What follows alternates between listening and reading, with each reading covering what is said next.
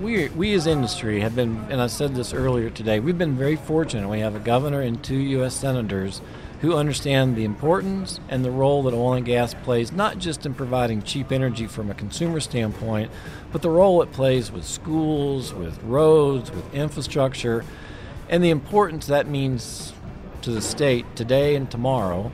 And that we understand as industry we have to balance that with a good regulatory environment that makes sure that the lowest common denominator does the right thing in order to be a good neighbor and a good partner, particularly in areas that we see increased urbanization from. That was Al Walker, President and CEO of Anadarko Petroleum, among the world's largest independent oil and natural gas exploration and production companies. Welcome to What Turns You On, the Colorado Oil and Gas Association podcast, presented by CH2M. I'm Steve Ludwig, your host. And I'm Casey Henderson, your co-host. Now, we recorded this at KOGA's 2016 annual Rocky Mountain Energy Summit, so you hear a little bit of background noise, but this is a fantastic interview. Al covers a number of major topics, including how the use of big data will continue to drive oil and gas production decisions. Yeah, what's really interesting, Al also talks about how he thinks the gap between the global and U.S. oil benchmarks will shrink, why Colorado is so important to the company, and a number of other topics that only a CEO can talk about. Exactly. Before we get started, we want to, of course, thank CH2M for sponsoring this podcast. Headquartered right here in Colorado, CH2M helps the oil and gas industry with upstream, midstream, and downstream work across the project lifecycle. This includes engineering, project management, siting, licensing, permitting, and water and wastewater management. And for more information, you can check out ch2m.com. Okay, now that that's out of the way, on with the podcast.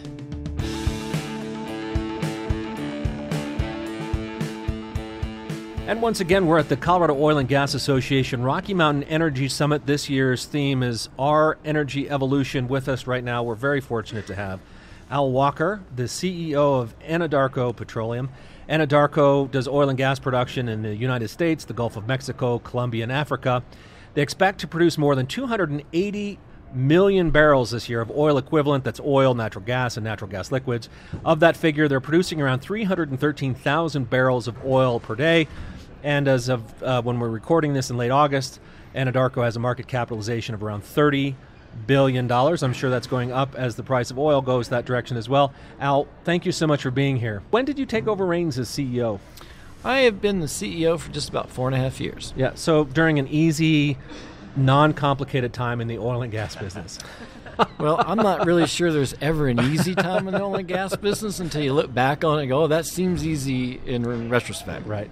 Now, you've also, you came in and take a very senior leadership role at the height of the shale boom. Did you see that coming along? Well, as we talked to our board in 2008 and 2009, as we were starting to get fairly involved at that time in the Marcellus, and then later with the Eagle Ford Shale. Mm-hmm. So the Marcellus is back east. That's mostly a natural gas play. The Eagle Ford has both natural gas and oil in Texas. That's correct. Mm-hmm. Our view at that time was we were just at the beginning of it as an industry. We were just at the beginning of it as a company. We were uncertain exactly where it was going to go, but we were willing to commit a lot of work to understand it. And I'll remember quite vividly at the time I was the COO and made a recommendation to our board that we actually needed to drill 100 wells in the Marcellus in terms of how to understand it. One of our board members looked at me and said, now, you told me that was like $5 million per well, right? And I said, yeah, so you want us to give you $500 million of walking around money. I said, we need to drill 100 wells to really understand what we don't know. And so the answer is, I guess, in short, yes. Right. Wow. Now, what's been really fascinating is how the technology has changed and how more efficient everyone's become, especially Anadarko. That price per well has really come down, hasn't it? Well, I think what you're seeing the benefits of the service industry working with the upstream industry to figure out what can be done more efficiently, what can be done more cheaply. And then as we understand the rock properties better, we have a much better appreciation for how to stay in the formation that we're trying to drill. And then afterwards, when we come back and we do the fracture stimulation through whatever proppant and water or fluids we're pumping through, we've understood through R&D and through trial and error how to do that better and faster. So I think in this case, industry working with the service sector has really been a good marriage. Right. Now, I'm going to put you on the spot a little bit, and I know actually no one knows the answer to this, but when do you think the market's going to balance between supply and demand and sort of some of the glut gets worked out? Well, I'm going to hold you to it. That's fine. That's fine. I get held accountable for a lot of things I say. Back in June at a Wells Fargo's conference, I made some comments as a part of speaking engagement there, where I commented that at the time oil was 50, and we had gone through a fairly nice little recovery at that point. The comments I made at that time were we were going to likely see a leg down through the summer into early fall, because as the Nigerian, Venezuelan, and Canadian oil went off the market and came back on in some form or fashion, the market had to absorb that. We were going to see inventories drop for a period of time, and that will all be really nice. But then once we started to see that recovery of those barrels that went off the market coming back in, we should expect some sort of leg down. And I think we're kind of almost to the backside of that. The comments I made a few weeks now back in our earnings call for the second quarter, when asked specifically by an equity analyst, so when do you think you're going to see that equilibrium point? I said we could see as early as the fourth quarter. And I think today we think we have a very good chance where industry could see an average price of $60 for WTI in 2017. Wow, that's good. Early, mid, late? Well, I think we could see the beginnings of it in the fourth quarter. Oh, nice. So we're recording this in late August, so fourth quarter be late part of this year. WTI is the U.S. oil benchmark, for those that don't follow that, the West Texas Intermediate, whichever one looks at. Will U.S. oil exports help your company and the overall industry as we move forward? Well, I think oil exports actually help the consumer more than our industry. How's that? Well, the reason simply being is that the price of gasoline in this country is priced off of a crude oil product, and for years they had the ability of taking which is either the higher, Brent or WTI, and using that to establish a world price for gasoline. So as the two benchmarks move closer together with exports, the consumer actually will get cheaper gasoline over time. We've already seen the benefits of that here even this year. But do you think it will, to build on Casey's question, it seems like if you have more places to sell your product through exports, that's got to be better for the industry, for Anadarko and the industry as a whole, I would think. What we hope and believe is that over time you won't have as big a divergence between WTI and Brent, that the delta that exists during a certain period of times, historically when you had a captive U.S. market, you couldn't sell outside the U.S., the U.S. equivalent benchmark WTI would then become significantly at a difference to the world benchmark equivalent of Brent. So over time, as those two merge or trade closer to one another, depending upon currency translation or interest rates, because all oil is pretty much denominated in U.S. dollars, and so consequently, as interest rates go up, the dollar forces the price of oil to go down. So I think whether it's a technical reason like that or a fundamental reason, we're not that far out of balance today. We're about 1.5 million barrels out of balance on around 96 million barrels a day of consumption globally. Okay. And so as our ability in this country to figure out what we're going to do next, we're going from 9.6 million barrels a day that we produced at the peak to probably around 8 when it bounces. And at some point that'll start to recover. When it does, and we have a real world oil market for oil, then we in this country won't be at the disadvantage we were historically when there was such a big divergence between WTI and Brent. So that's the benefit. Got it. How important has technology been through the down cycle? Like it seems, and we talked about efficiencies before, but how important has that been, and how important moving forward? Because the United States Energy Information Administration recently came out with a report that said by 2040, we're going to be 40% higher barrels production per day, but that's based on best guesses and current technology. Well, one of the things that we have seen as industry that is probably not as well known is that we have all been starting to use more and more the big data analytics that other industries have used. From that, we're able to understand better how to drill our wells, how to drill them quicker, faster, cheaper, by understanding through the analysis of terabytes of data that we can then compress and understand and distill down really what were we doing as a best case scenario or a composite best case to drill that well.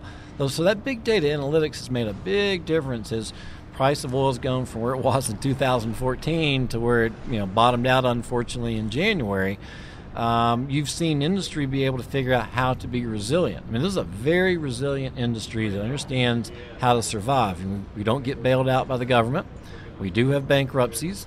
So there's a little bit of a Darwinianism that takes place. You are not too big to fail. That's right. Right, yeah. So one of the areas you're very, very active in, and you've spent billions over the past 5 to 10 years, is Colorado. Correct. And I know that the company's really committed to the state. Why is Colorado so attractive to Anadarko? Well, first, we're a very large working interest owner in the leases that we lease, and we also are the largest mineral interest owner in the state of Colorado. So many of the wells that we drill have 100% working interest and 100% net revenue interest. What does that mean?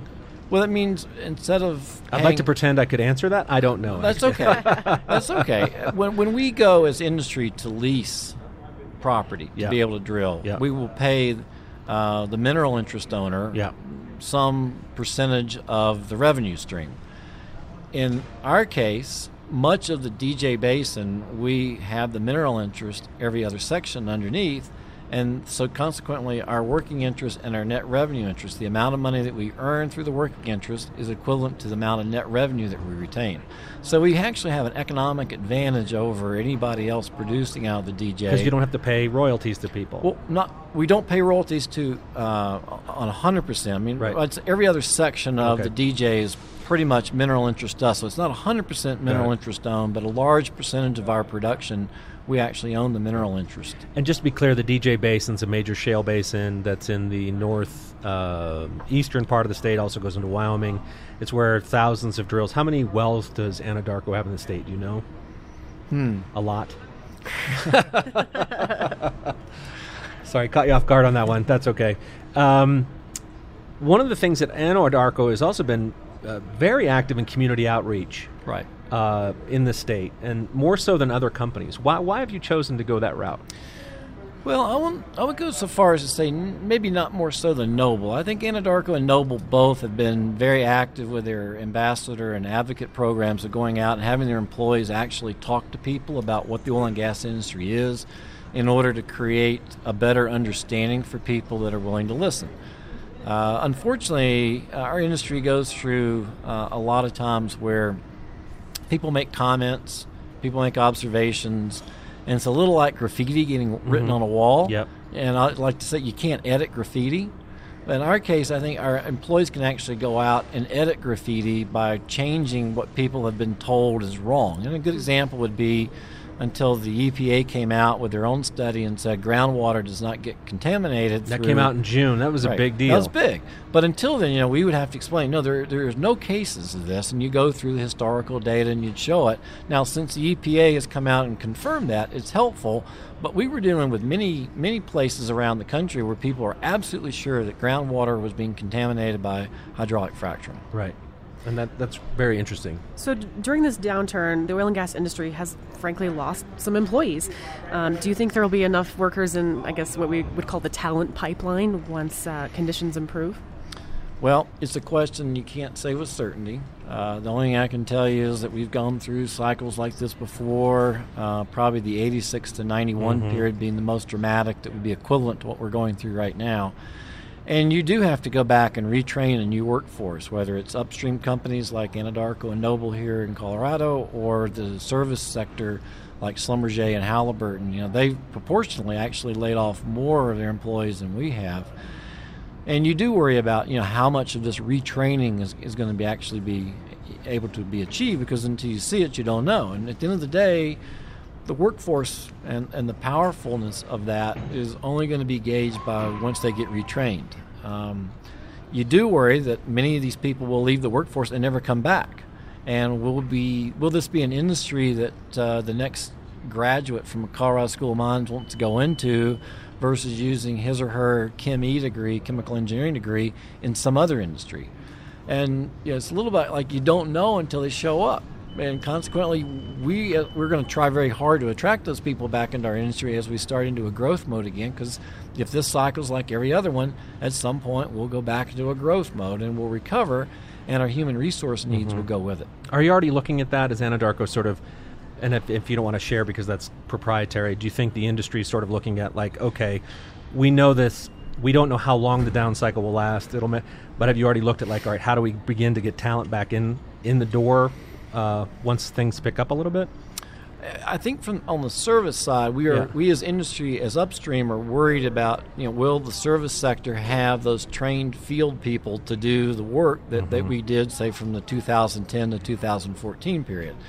As upstream companies, and I'd say particularly with Anadarko, we hired during the downturn. Like, we had a fairly full internship program this summer. We will hire people this fall, even though we had a workforce reduction of 17% in March.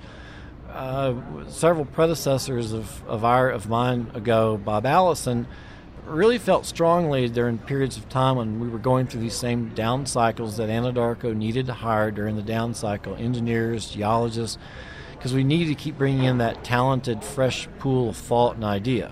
And I'd say in prior downturns we've continued to do that, and we're doing that again today. But Anadarko is not unique in that regard. But, it's more how many of those smart young men and women want to come into the oil and gas industry versus choices to go into others. Right. So how does a company like Anadarko, that could be seen as a commodity business? I mean, oil and gas. Right. How do you differentiate yourself in the marketplace and in the years ahead? Like, how does Anadarko say, we're the better company to work with, or either work for, or, if we want to work around you, or customers buy your oil, all of it?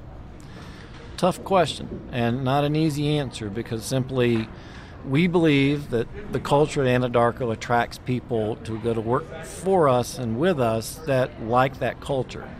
It's important that culture perpetuates itself over time, and so that as you go through these ups and downs in the commodity-based industry that we're in, we go through the types of things we're feeling in the last 2 years with a lot of contraction, that the culture of where you come to work, who you work with, how you do what you do, and who you do it with is attractive to people. As we think about tomorrow's millennial that might come to work in our industry, he or she's going to have a choice. Do I want to go to work someplace that I think gives me positive reinforcement for why I come to work every day? Or is it going to be a company that provides negative reinforcement, which typically doesn't work real well with millennials? Or actually most people. So the U.S. Geological Survey came out recently with the report that the Mancos Shale in northwestern Colorado has an estimated 66 trillion cubic feet of natural gas. Is that of interest? And again, that might be, proprietary information, but is Anadarko looking at that? Do you think that will take off? Do we need more infrastructure from the midstream side? Do we need more liquefied natural gas exports before that gets tapped? Do you have a prediction for that play? Not for the play, but I would say I still think there's a lot of prospectivity onshore in the U.S. and that we're far from having what we think of as our known resources known, and that we'll continue to find things that we didn't see a few years ago. Like this in particular. I mean, that's a huge change. That's a huge change. Yeah. How commercial those resources are is a question that only Tom will be able to answer. Certainly at higher prices, certain more expensive shales or rocks to extract fluids from will be able to be accessed, whereas today, with the price of oil below $50, the more expensive rock properties that take a whole lot more expense to either drill and complete or both fall out. Now, unfortunately for Colorado, the DJ Basin is probably one of the lowest break-even costs of any producing area of the country. So I think the DJ Basin is extremely well positioned to take advantage of a lot of stuff. Do you report what that break-even price is in your filings? It's below $40 a barrel. Yeah, so that I could ask you that is basically what I was saying. Well, we're kind of reaching the conclusion of our interview, but is there anything else you'd like to add?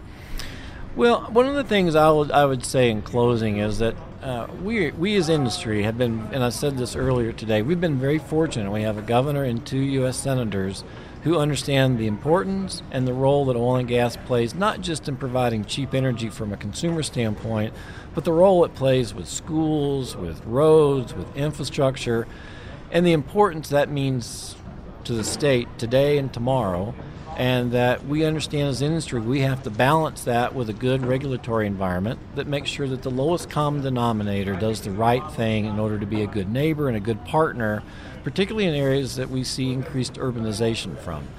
I do think, without question, that there's a stronger appreciation for what the oil and gas industry does in 2016 than in 2014, when these same ballot initiatives or something like them were out there before.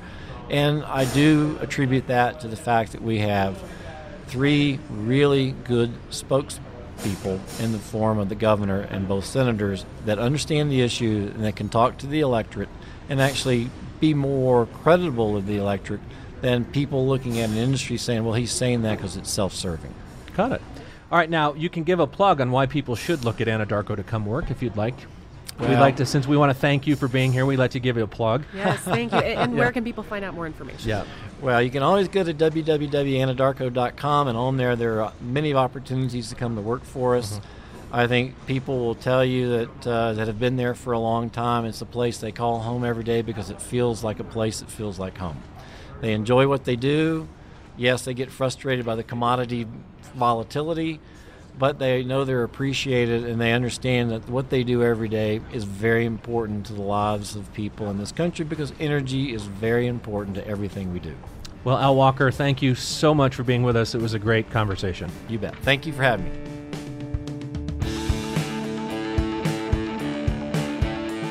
You have been listening to What Turns You On, the KOGA podcast presented by CH2M. CH2M helps the oil and gas industry with upstream, midstream, and downstream work across the project lifecycle. This includes engineering, project management, siting licensing permitting, and water and wastewater management. For more information, check out ch2m.com. For more podcasts and to learn more about the Colorado Oil and Gas Association, go to koga.org.